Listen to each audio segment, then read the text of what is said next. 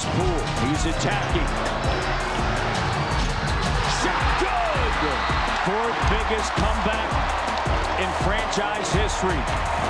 Raptors come away with the victory 111-107. Toronto closes the game on a 22-1 run. Comeback Kings. It's the Fan Morning Show. Sportsnet 590, The Fan, Ben Ennis, Brent Gunning. All right, Raptors overcome that dreaded first game back at home after the road trip thing. Come back from 23 points down in the second half. End the game, as Matt Devlin told you, on a 22-1 run. They're at 500 after a win against the Washington Wizards. The Leafs also landing in Sweden. I just got a notification. Just talk to me about good things right now, please. I just got a notification. I mean, from Maple Leafs PR. It is good that they landed, I will say. That they're setting up media availabilities for today's practice at the Avicii Arena. We'll get to the Leafs in just a second. But the Raptors, they have our attention this week, Brent, because Leafs are out of sight, out of mind. They would never do this to me. Yeah, they definitely would. Yeah, they 1,000% would be like, yes, sir, Adam Silver. We'll gladly pack our bags and go wherever you tell us. Of course they would. But for now, the Raptors are at home after, again, a 10-day road trip in which they only played 4 games and escaped with a 2-2 record. This was supposed to be the layup, but I don't know. For whatever reason, this is always the case. Trap. Even if the numbers don't tell you that it is true, I don't care. I don't care what the actual record is of teams coming back after a road trip in that first game back. I'll tell you what I believe it to be. Yesterday was the first time anyone's ever won a game like that. I know that this isn't how expected anything works, but expected wins in that situation, zilch, zero, never gonna happen. You're right. I mean, it was a pretty predictable start to that game. We've seen this a million times the other way. And look, this Raptors team, it's the double-edged sword with them, right? Like we're not going to sit here and talk about them like they're the Celtics or like they're anybody, but they're good enough that can't happen, the start to that game. You should not have a start like that against a team that is so poor like Washington is. So that's kind of how I look at it. It's like, good job by them getting the win. Of course, you take care of business. We can sit here and talk about the second half, but honestly, you should never be in that spot against that team. Is there anything but a double-edged sword? Like, if it's just a sword that's sharp on one side, that's a knife, isn't it? Like, it can be a long knife. Do you think, I'm willing to bet there was a dude, I don't know, like in the Highlands of Scotland somewhere many moons ago who was hacking people with what you would call a long knife. Yeah. And you go tell him what it's called. Do you think he was really adamant about the terminology surrounding his weapon? I'm willing to bet you showing up with your hair looking like you do, and he's like mangy and with my hair. Mangy and unkempt, and he's like, this guy is not telling me anything. So Stop looking at my hair. Well, it's good. What do you want? I don't know. I told you. I capitulated on hair early on in the show. I got a good head of hair. I'm lucky. Shout out to my dad. Left me with that. But I immediately capitulated and just put a hat on. Yeah, well, it's a good hat. Great hat collection. Wow. What a hat. I wasn't asking for that, but thank you. All right, the Wizards stank. The Raptors had no OG Anunoby, which we can get to. Actually, no, we should save it, okay? Because there's a guessing game surrounding OG Anunoby and how he suffered his injury. It's not quite Dustin Penner injuring his back eating pancakes. That's right. Is what he said. Yeah, all-time great. We have questions about that one. Yeah. No, this is what you can do if you're going to try real hard, is that you can beat teams on not your best night, missing maybe your most significant player. Not your most significant player. It's, it was Scotty Barnes. It feels like the last couple of games it's Pascal Siakam. Yeah, so those two, and then next rung below them is OG Anunoby. But for a team that's going to make its bones defensively, missing a guy that is one of the best defensive players in the NBA is outsized. Like if the Raptors do what I expect them to do at the deadline and trade Pascal Siakam, and they're not going full tear down rebuild, because why would you? You're already steps along the path to returning to relevance with Scotty Barnes becoming the face of this franchise. You can't get rid of OG Anunoby, it feels like, because they figured out the defense in the second half of that game, and shout out to Malachi Flynn, who was on the floor played a ton. The dying minutes of that basketball game. If you would have showed somebody just that closing lineup, they would have wondered what happened, what illness had ripped through the team. They're like, why is Chris Boucher out there? And they won the game. And you're like, well, they played the Wizards, who had 1 point in the final 8 minutes of the basketball game. There was a lid on the cup. But yeah, OG Anunoby feels outsized important to this team. A team that is going to try and figure it out offensively. The starting lineup hit 0 3-point shots. They shot like 14% from three in an overall sense from the game. He hits threes for you at close to 40%, and he plays elite defense for a team that's only going to be in basketball games because they hope to be a top 5 defensive team, which they were a season ago, and they're going to hit just enough threes and score just enough points to beat you. You can't afford to lose OG Anunoby. Like if you want to be a team that is not totally irrelevant and put yourself again in a situation where you're the team that, say it's Joel Embiid who decides, okay, we did it. I gave it enough of a run here in Philadelphia. Get me the hell out of here. Although, I mean, that Sixers team is tops in the Eastern Conference, so it's harder to put your mind in that spot. If you're going to be that team that, again, is like the DeMar DeRozan, Kyle Lowry Raptors before they got Kawhi Leonard, you can't not have OG Anunoby because we saw what that team looked defensively in the first half without him. They did figure it out defensively in the second half, but this is not a team that has top 5 defensive team in the NBA upside without OG Anunoby. No, they don't. And, the other part of it, I know a lot of people will think back to that title run, and through no fault of his own, OG just wasn't a part of it, right? Like barely played, if any, playoff games because of the appendectomy and various illnesses. But the thing that has to be noted in that, and I don't think anybody's forgetting this, but we often think about the other side of the ball when it comes to that run with him, is that they had Kawhi Leonard, who is the most elite two-way guy in the game at that point. People forget that they had Kawhi. They don't forget that they have Kawhi. But when they close their eyes and think of Kawhi, they think of the shot, they think of the lefty cram. They don't necessarily think that he was far and away the best defender because there was Marc Gasol there and there was Serge Ibaka. I don't think it is the prevailing thought from the title run. When you close your eyes and think of it, I think there are a lot of things that come to mind. The reason they won the Bucks series is they decided, they were going to put their best defender on Giannis, and that was Kawhi. And Fred VanVleet started to shoot flames on his butt. Like that kind of matter. This is true. All I'm pointing out is that there are many things that happen, but having the elite defensive wing is a massive part of it. The other thing as well is that unlike Pascal Siakam, and I want to throw a massive comma on that because there's plenty more to talk about with Siakam here. But unlike with Siakam, there's never going to be an issue with fit with OG Anunoby and anybody. That's why every contending team in the world has talked about acquiring him at some point in time because it does not matter the construction of your team.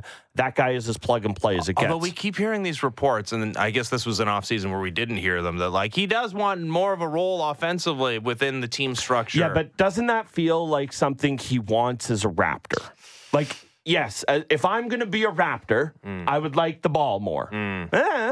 If I'm going to be, let's just do what everybody else does. If I'm going to be a Warrior, maybe I don't need the ball so much. I think that is what those comments always reeked of to me, is that if I'm going to be here, and it's going to be like this here, why can't I be the guy missing some shots? Well, it's hard to argue with, 39 points from Pascal Siakam yesterday. Man, we got to talk about him. He's incredible. Yeah, he has been. When the narrative surrounding him was, this guy can't quite acclimatize to Darko Rajakovic's offensive structure, that this is clearly now Scotty Barnes' team, which I'm not coming off of. I'm not gonna be the guy that comes to the microphone with 180 degrees different take on this Raptors team every single day. It's still Scotty Barnes' team. It is. Although Scotty Barnes turns out might not be a 42% three-point shooter, which is a big part of the story for his offensive start this season. But shout out to Pascal Siakam, who, if nothing else, is improving his potential return and trade at the deadline. Yeah, I also wonder, though, and I don't know how much I like this. I don't wonder. I don't like this. I love that Siakam's playing this way, but I don't know. Do you not think Masai Ujiri watches, not so much last night against the Wizards, but other games this season where Siakam is starting to find it now, and if he finds a rhythm where there is a 180 on, not from me, but from the team, about maybe we do need to lock this guy up. Like, if those guys show an ability to fit this year, what's more likely, that the Raptors are able to turn the pieces they get from Siakam into the necessary help for Barnes, or that Siakam and Barnes are able to find a way to kind of coexist? I still think it's clunky, but I think that a guy like Masai, who has made these big swings before, he's going to realize what he's getting. And look, if it's Tyrese Maxey, and he has the 50-point piece the other night, of course, but it's probably not going to be. Yeah, I think, it is a sport where it's not hard capped in regards to bringing back your own players, but if you're going to have to give Pascal Siakam a max contract, again, like, this is not a team. I think given their druthers, would they like to keep everybody around? Yes. Sure, why not? Just keep adding and adding and adding and adding and adding and adding and adding. Why not? But you don't also want to pay the tax to be a mailing. The taxes, the finger thing means the taxes. I mean, you do if you have championship potential, which that 2019 Raptors team did. That's fine. But for a team who, was life and death to beat the Wizards to improve to 500, do you really want to pay into the tax to have Pascal Siakam and Scotty Barnes on the same team? I don't. And, we know, Masai and his dealings with the board have been a little complicated at varying times. But the thing that I think he is going to try to sell, because let's be honest, it's really just about what Siakam's contract is worth. Like, if they want to bring OG back, I think that's if they want to and they're able to bring OG back, that's a much easier sell of, like, we're going to pay to keep this duo together. Yeah. But I think with Siakam, the sell would be, and we've been saying this forever, but the sell for Masai would be, why would I do this now when I have 6 months to make the deal and everyone knows I'm under the gun? Why wouldn't we lock him up, extend him, and then, it's easy to move players under contract in this league. So I do wonder if that's the route that ends up getting taken here. But the other thing I need to say about Siakam and Barnes together specifically was, it's a little thing, and maybe I'm making too much of it, but it was so healthy to me that in a game where Barnes was fighting it to a certain extent the way he was, there were so many possessions late in that game where Barnes would have it just getting over the timeline and just kind of right away defer, hand off to Siakam, go nuts, it's your time. Yeah. And that is so healthy to me to see two guys going, all right, I clearly don't have it tonight, you go. And I think that stems from both those guys, who they are as players, who they are as competitors. I think part of that stems from Coach Darko, the idea of being less selfish. Boy, that certainly looks that way to me. So I noticed that a few times late in that game of Barnes not being forced into a situation where, oh, okay, I'm trapped. Oh, okay, help's coming. No, just right away. All right, Siakam's got it going tonight. Let's give him the rock. Yeah, you're right. No, for a season that was going to be judged on vibes and the lack or the continued run of selfishness, there are good signs that the selfishness is being weaned out. OG Anunoby hurt his finger on his shooting hand. He cut it doing household chores. Okay. According to the Toronto Raptors. Yes.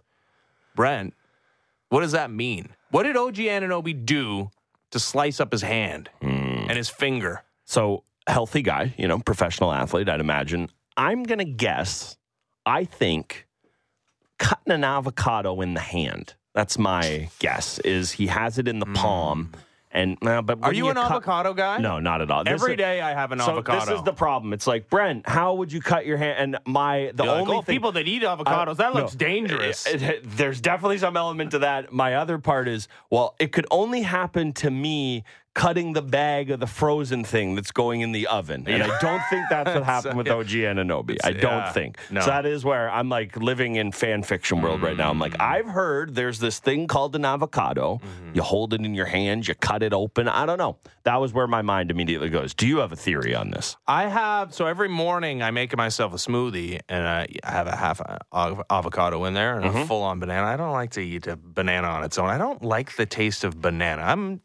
Okay. I'm good on the taste of banana, but I understand the nutritional value of a banana, and I especially understand. Tom Brady told me that avocados are very important. Hey, listen, I've taken that to heart. Everything he says, you wear his pajamas and drink his concussion water and vote the way. But now that the breakup with Alex Guerrero is taking place, maybe there's a different avocado stance. But I thought you were going to say with Giselle. I thought you were firmly out on Tom. No. He broke up with Giselle, and then he also broke up with Alex Guerrero, who no longer has an office. Big divorce in dad. the NFL. Big divorce dad energy from Tom Brady. But yeah, I'm big on avocados. I make a smoothie with one or half of one every day. And the top of my smoothie, so I have the individual smoothie. I'm not going to shout out brand names here, but I have an individual cup smoothie thing with a like really sharp blade thing at the top. Might be magic, you might say. I assume I am just like OG Anunoby in that he also makes a smoothie to start his day.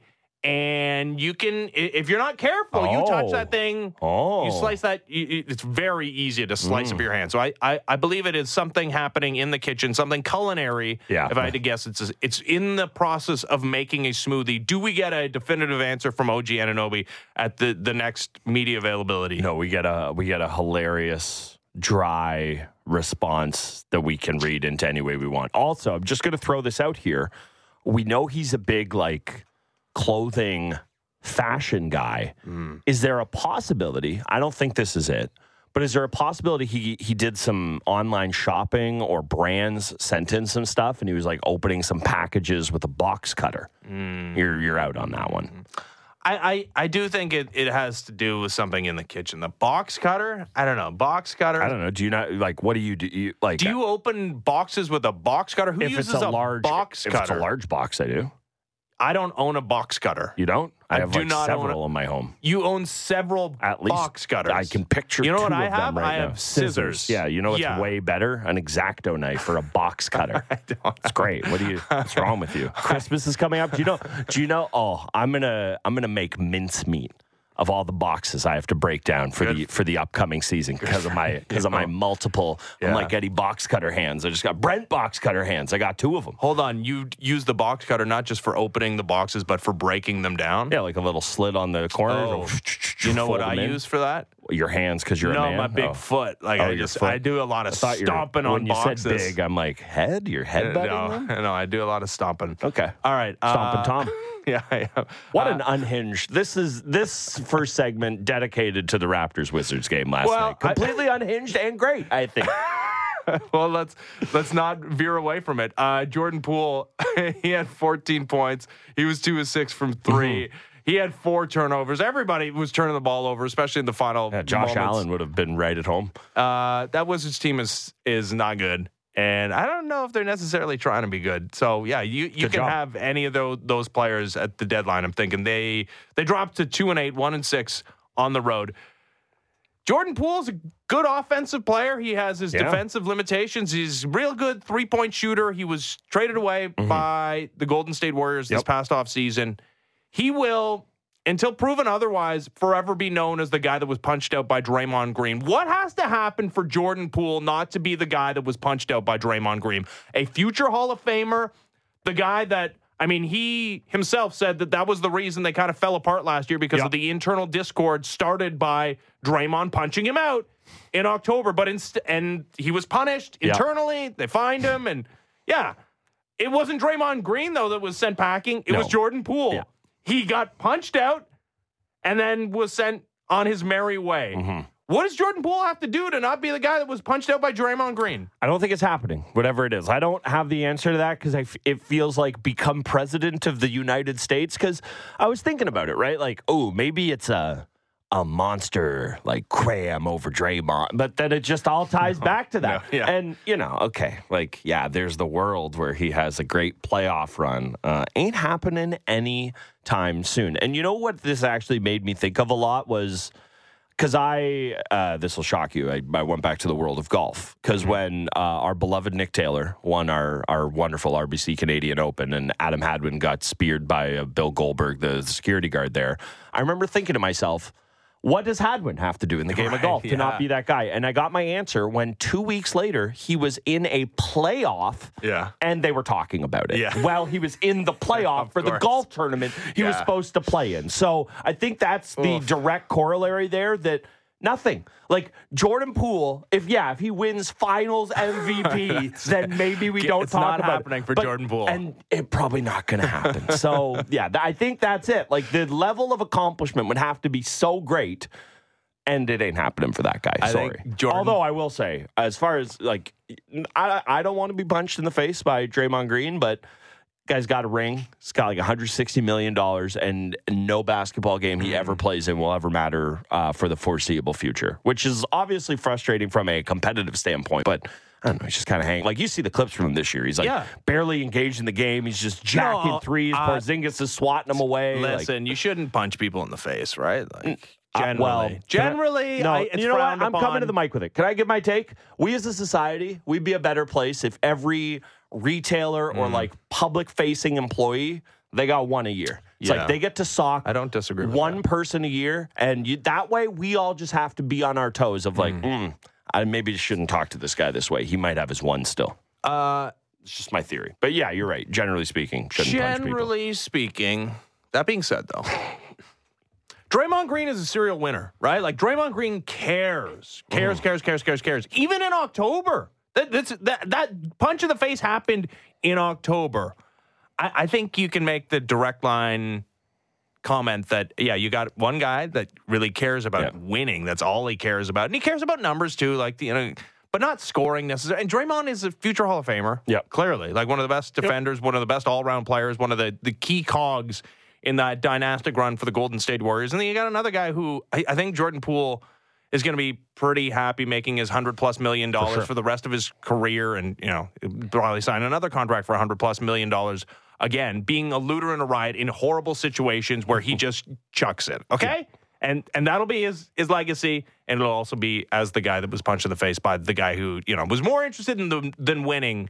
More interested in winning than getting his individual statistics. If Michael Jordan never punched the Warriors head coach Steve Kerr in the face, because that is the urban legend, would this have happened? Confirmed. Steve's talking about that. Would Draymond have punched Jordan Poole? Like, you want to talk about butterfly effect? It's like Steve Kerr's sitting there watching it going, man, sometimes you got to get punched in the face, man. At least I got it from Jordan. You got it from the third best. You got it from Rodman, basically. And would anybody be doing anything if Dr. James Naismith hadn't cut the bottom of those peach baskets out? Yes. Who could say? Where would the world be today? I can tell you where the Leafs are right now. Don't. I've been happy. I've been jovial. I've been yucking. I actually don't think I've complained about anything yet today. That's about to change. Leafs in Sweden. They did. They practiced yesterday in Toronto before taking the red eye. Boy, all the media tweeting out their little pictures from the airport late last night, and I guess they're in their cozy in their little beds. I'm like, mute. Really? No, not actually, but I'm very happy to not have seen. So what is it? It's like noonish in Sweden 6 right now. 6 hours. I looked it up. 6 hours. It's about 12:30 in the afternoon. And they're practicing, I think, at 3:00 this afternoon, Swedish time. So all those reporters who took the I know when to overnight plan flight, my nap for today. Yeah, they hopefully they slept on the plane, because they are going to be a sleepy bunch. Leafs have a practice today and then media availability afterwards. Could you imagine I was on that plane just like, hey, guys, do you want to listen to more of my complaining about Sweden while you all try to sleep? God, I would not be a popular man on that flight. Yeah, I think people might be opening the emergency exit and throwing you out. I was going to say, for them, surely for me. Yeah. Okay. So Connor Timmins practiced normally yesterday. We talked to Luke Fox. What was it, last week? And he said, Timmins is working his way back, and they're probably going to take him on the trip, but he's not likely to play. Well, I think that's changing by the day. He's still on LTIR, but he practiced normally. John Klingberg with a maintenance day. Sheldon Keefe was asked directly whether he had any added information about the type of injury that Klingberg suffered. He said no. No, okay, good. Sheldon Keefe, funny guy yesterday. Yeah, I guess so. I mean, you can be when you've picked up back-to-back victories against Canadian opposition, and the vibes around your team are a whole lot better. The players are sticking up for each other with a couple of instigators in the first period against the Canucks. Question for you, though, like if Connor Timmins is healthy and off LTIR, the questions about his spot on this roster, considering he's not waivers exempt, those are done with, I guess, Timothy Liljegren on LTIR. The fact that he makes over $1 million, I think is still workable, and you could probably send down a Simon Benoit and fit him in. Leafs are carrying 7 defensemen as is, so that's not an issue. You can healthy scratch him. Where's his fit on this team? This is a guy with an interesting offensive upside, kept racking up points in the limited time that he spent on the ice with this Leafs team a season ago. He's 25 years old, maybe a piece of the future. Don't you kind of need to find out? I think you'd like a little more information, but I think that the problem is how many of those guys can you have? I mean, you have Morgan Riley, you have John Klingberg, and now you're going to get 1.1 John Klingberg and Connor Timmins, guy who has a very similar profile, not quite the skater that Klingberg is, but obviously a guy who's able to rack up points.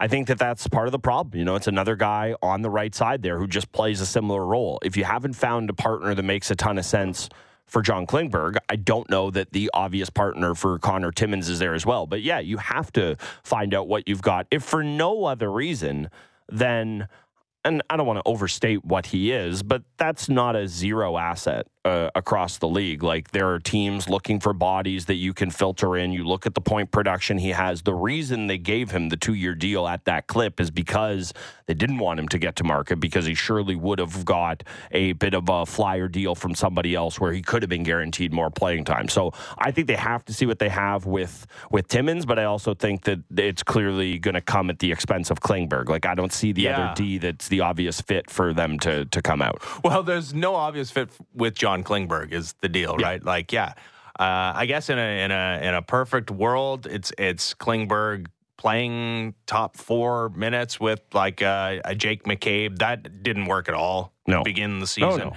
Him alongside Mark Giordano did not work in limited sample. They were like -3 before they got split up. William Lagesson worked, albeit for one game. Yep. I mean, maybe it's more John Klingberg hasn't worked than like the combinations haven't worked.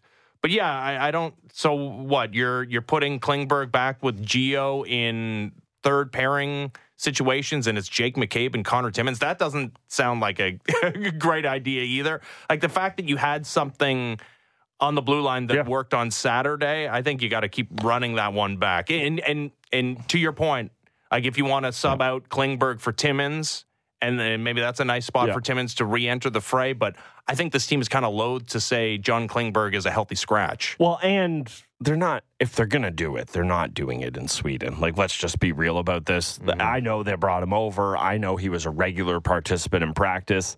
Quite frankly, I'd be floored if he plays in one of those games. That was the plan from what you heard from Luke last week. It sounds like to bring him over and see where he is. You want him to go on that trip because you want him to feel like part of the team. Like, if you think he's going to be playing for, whoever they play in 17 weeks after this Sweden trip is done, if you want him playing in that game or a part of the team, you don't want to leave him back here, away from the group for a week when they were just already had a road trip as well. So I don't read anything into it in terms of it being too imminent, but I think that this is obviously an option they have to look at, because just because Gio and Klingberg didn't fit doesn't mean Timmins and Gio can't work. I mean, it's not an ideal pair. It's nothing I'm overly excited about.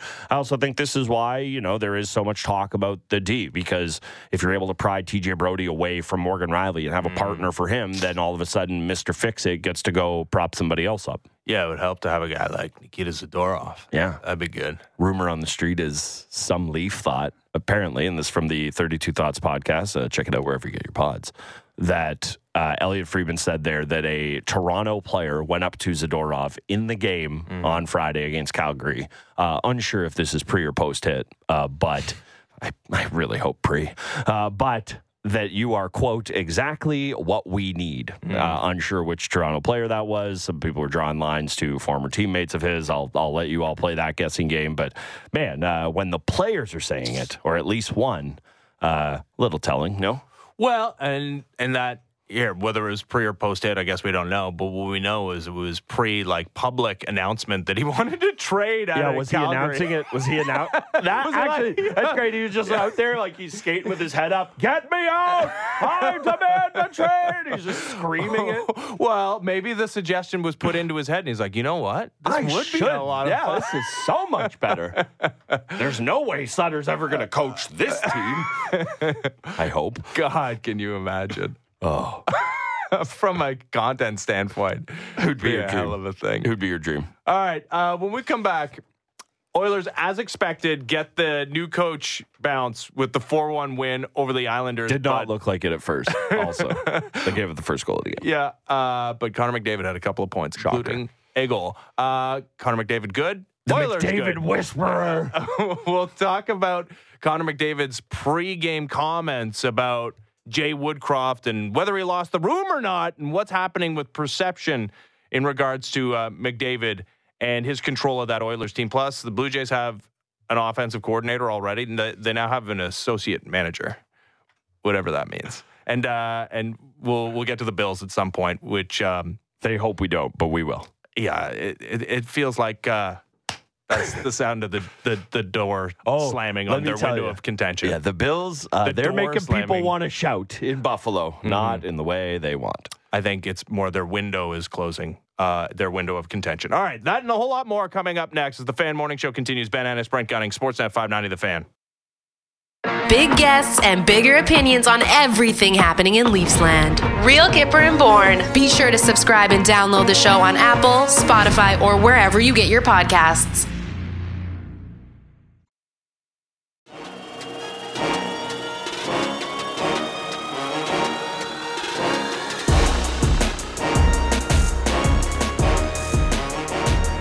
Fan Morning Show, Sportsnet 590 The Fan, Ben Ennis, Brent Gunning. Oilers are back, baby. The fixer. The fixed it. McDavid whisperer. Mm-hmm. He was actually talking to Draisaitl more, though. Yeah. So he had a bigger night. He's undefeated. Chris Knobloch is in his NHL head coaching career as the Oilers take care of the Islanders 4-1, despite, as you mentioned, Matt Barzal scoring 40 seconds into the game. Yeah. Can you imagine what it felt like on that bench? Who had the funniest internal monologue the second that first goal went in? Is it McDavid? Yeah. Is it Jay Woodcroft? And what did that internal monologue sound like? I imagine somebody like the Curb Your Enthusiasm soundtrack playing in somebody's head. Okay. I just picture for somebody. I don't know who, but somebody definitely had that. Connor McDavid with a goal and assist. Here's a good formula for success. Okay. The Oilers score a couple of times on the power play, and they get good enough goaltending. Like Good enough, that's how you win hockey games. Mm-hmm. And the best Especially player for on the them. planet has 2 points. So good for them. Who knows if they're able to turn it around, as Frank Saravelli rightly pointed out yesterday, that, just get yourself back to break even, midway point of the season, make the playoffs by any means necessary, and certainly they have the talent to do so.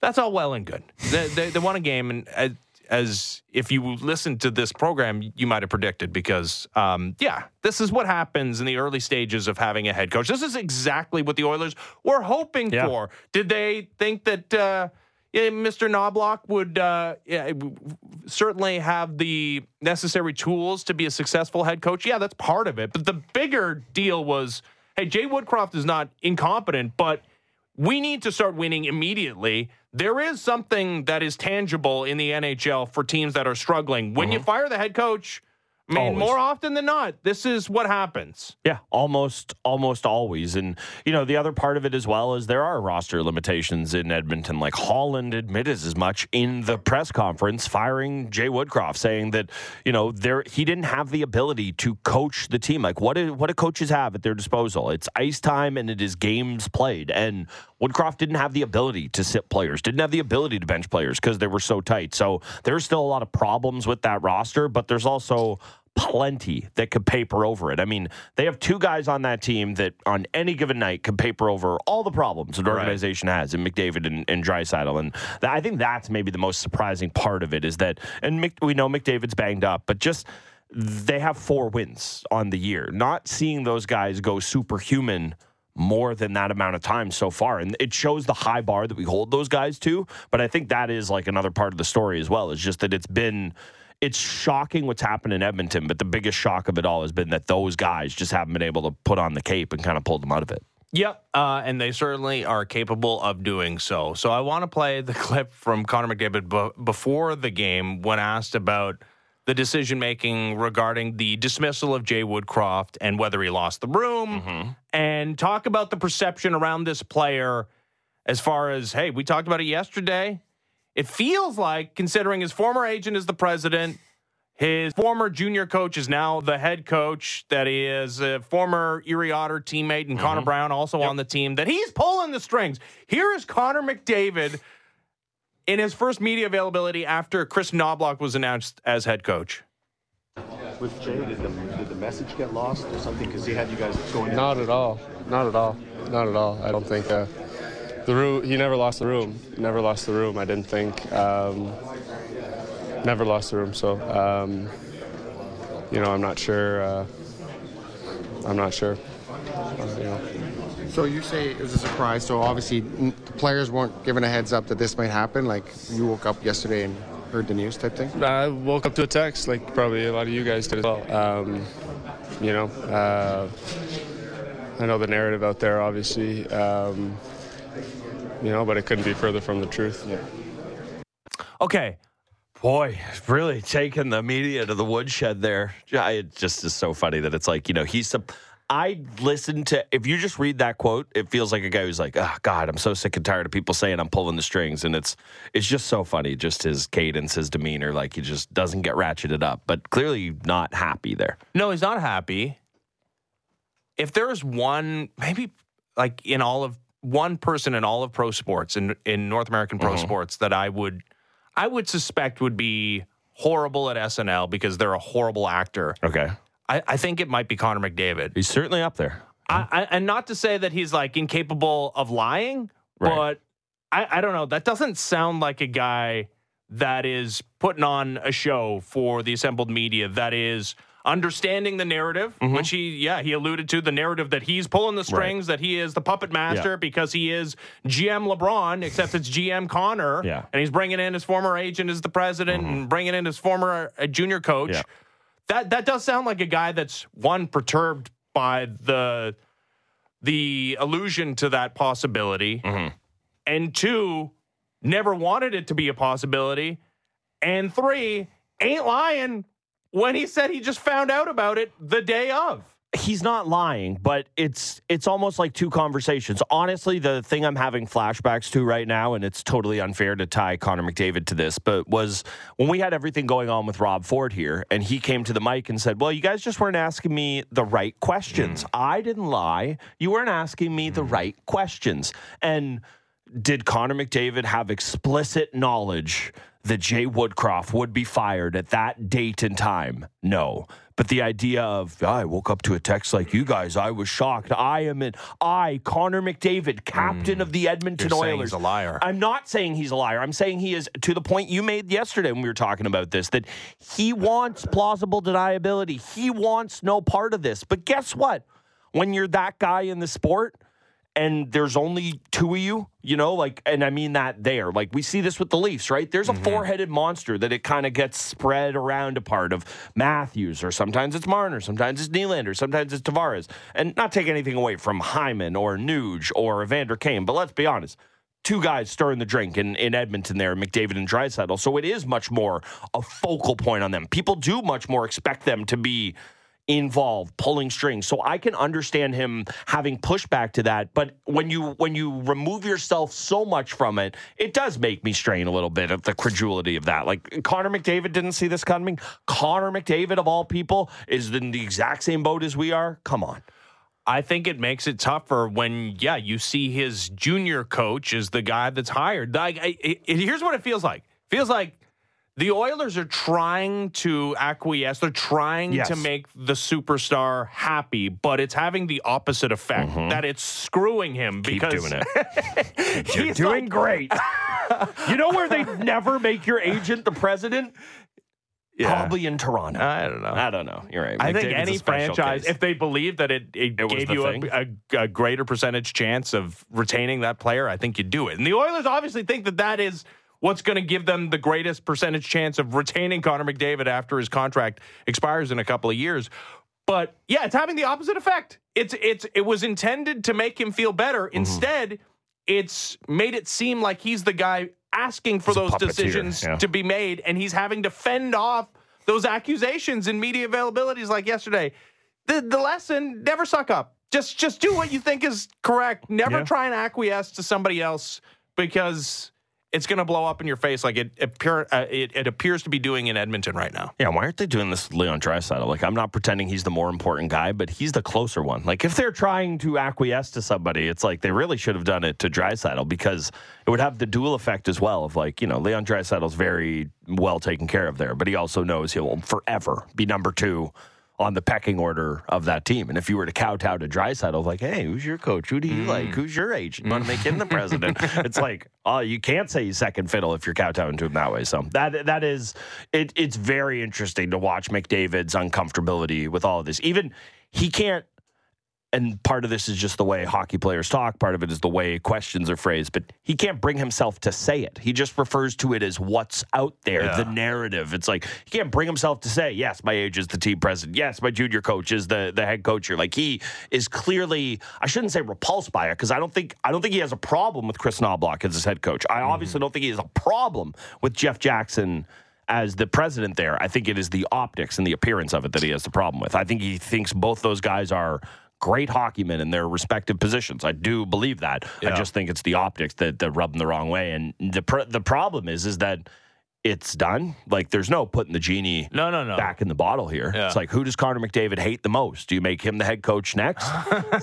It's too late. It's Connor McDavid's grade 7 bully coming to... Yeah, probably not, right? Yeah, breaking news, hockey robot wants to just play hockey. Shocker. And be a robot. Yeah. Well, if they continue to win, then hard questions headed towards Connor McDavid. I'd like to say I'm very happy that this is not the way this is playing out here, but how do you think Matthews would respond to all this? Like, I guess his version is like Mark Crawford, who I think is kind of persona non grata a bit in the NHL. He kicked some players in the back. That's on right. the bench. I always try to be tepid with these things because I can't remember. It's just that's like, it's the yikes emoji of the gritted teeth. That's what I remember. But like, how would this have played out with Matthews? Because I don't think he wants to be seen that way anymore, but I think he is clearly more comfortable with the NBA player, for lack of a better term, kind of way of handling your career. Like, that's not going to play out. He's locked up under contract now. We don't have to talk about this for 5 years, but a sliding doors moment. And again, cannot overstate this enough.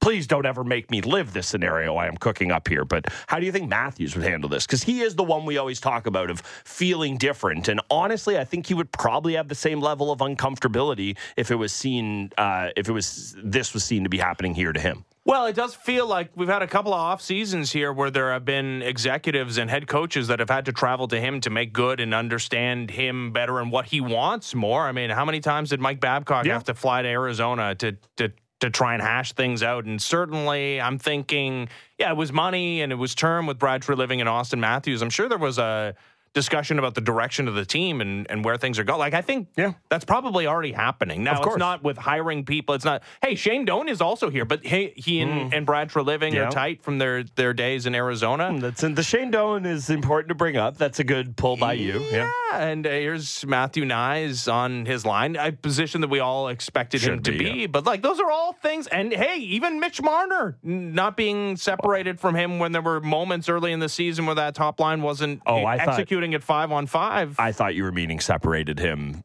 via trade at the NHL draft. That's where I thought you were going. Well, with also that. And how does he feel about Sheldon Keefe? Right? Like, I think pretty good. I think it's safe to say, like, it doesn't seem like there's much, if any, butting of heads there. But you're right. Like, maybe those conversations all happened and it just never made it to the... No. It's not that they didn't happen. It's just that they didn't play out in a way that make it seem as though Austin Matthews is having everything handed to him. That's why the Oilers have screwed this up. Because they've done things that are overt, right?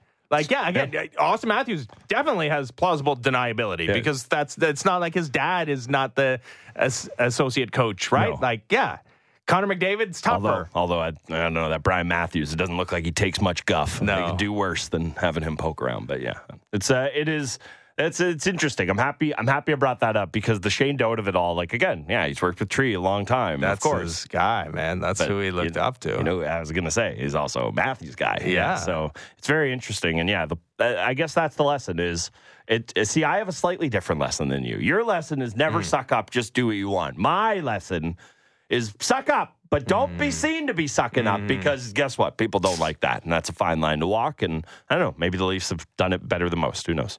Yeah, they're good at sucking up. They do sucking up on the slide. Yeah. You know how I know?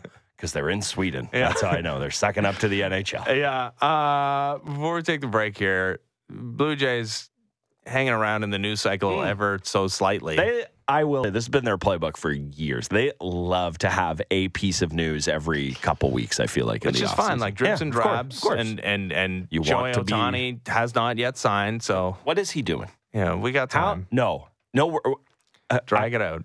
No, we're running out of time. The Leafs are gonna. You either got to do it tomorrow, or you have to wait until the Sweden trip is over. Sorry, those are the rules. Show. Well, I mean, there was a little bit of Shohei news. I mean, he's like open to the idea of being on the East Coast, and like, ooh, the Braves intrigue him. Like, were we going to have a Kevin Durant Warriors situation? I know the Braves didn't win the World Series, but best team in baseball during the regular season. Feels so different from baseball players, doesn't it? A little bit, no doubt. Because like all the 100-win teams, like all lost all immediately. They all said goodbye. Like you have to sit down for 8 batters in a row too. I don't think Kevin Durant's doing that. No. Anyways, Blue Jays, they are the first team, to my understanding, to have an offensive coordinator, and also, to my knowledge, the only team to have an associate manager is DeMarlo Hale. He's back. They're bringing the band back. DeMarlo Hale, previously of the Cleveland Guardians bench coach for Terry Francona, leaving Cleveland, coming to Toronto, as is this front office's want. Their former stomping grounds, Mark Shapiro, Ross Atkins, bringing in somebody from the Cleveland organization. Apparently, Terry Francona, very much wanted to succeed him as the manager in Cleveland. Instead, he becomes the first ever associate manager in Major League Baseball, certainly in Blue Jays history. I can tell you for certain, the Blue Jays have never had whatever an associate manager is. Here's what it feels like, though, for a team that will once again be in World Series or bust mode, at least like win a postseason series or bust mode for sure. That if things go awry with John Schneider, who just completed his first full season as manager of the Toronto Blue Jays, not unblemished, that there's an obvious answer to the John Schneider solution, and it's the guy that's elevated beyond the role of bench coach. I imagine if you look at the org chart, and we're in new territory, so I'm just guessing here. I wonder if we have access to this. Like, I was looking for something in our HR the other day, and I found myself on our org chart. And I'm like, where are you?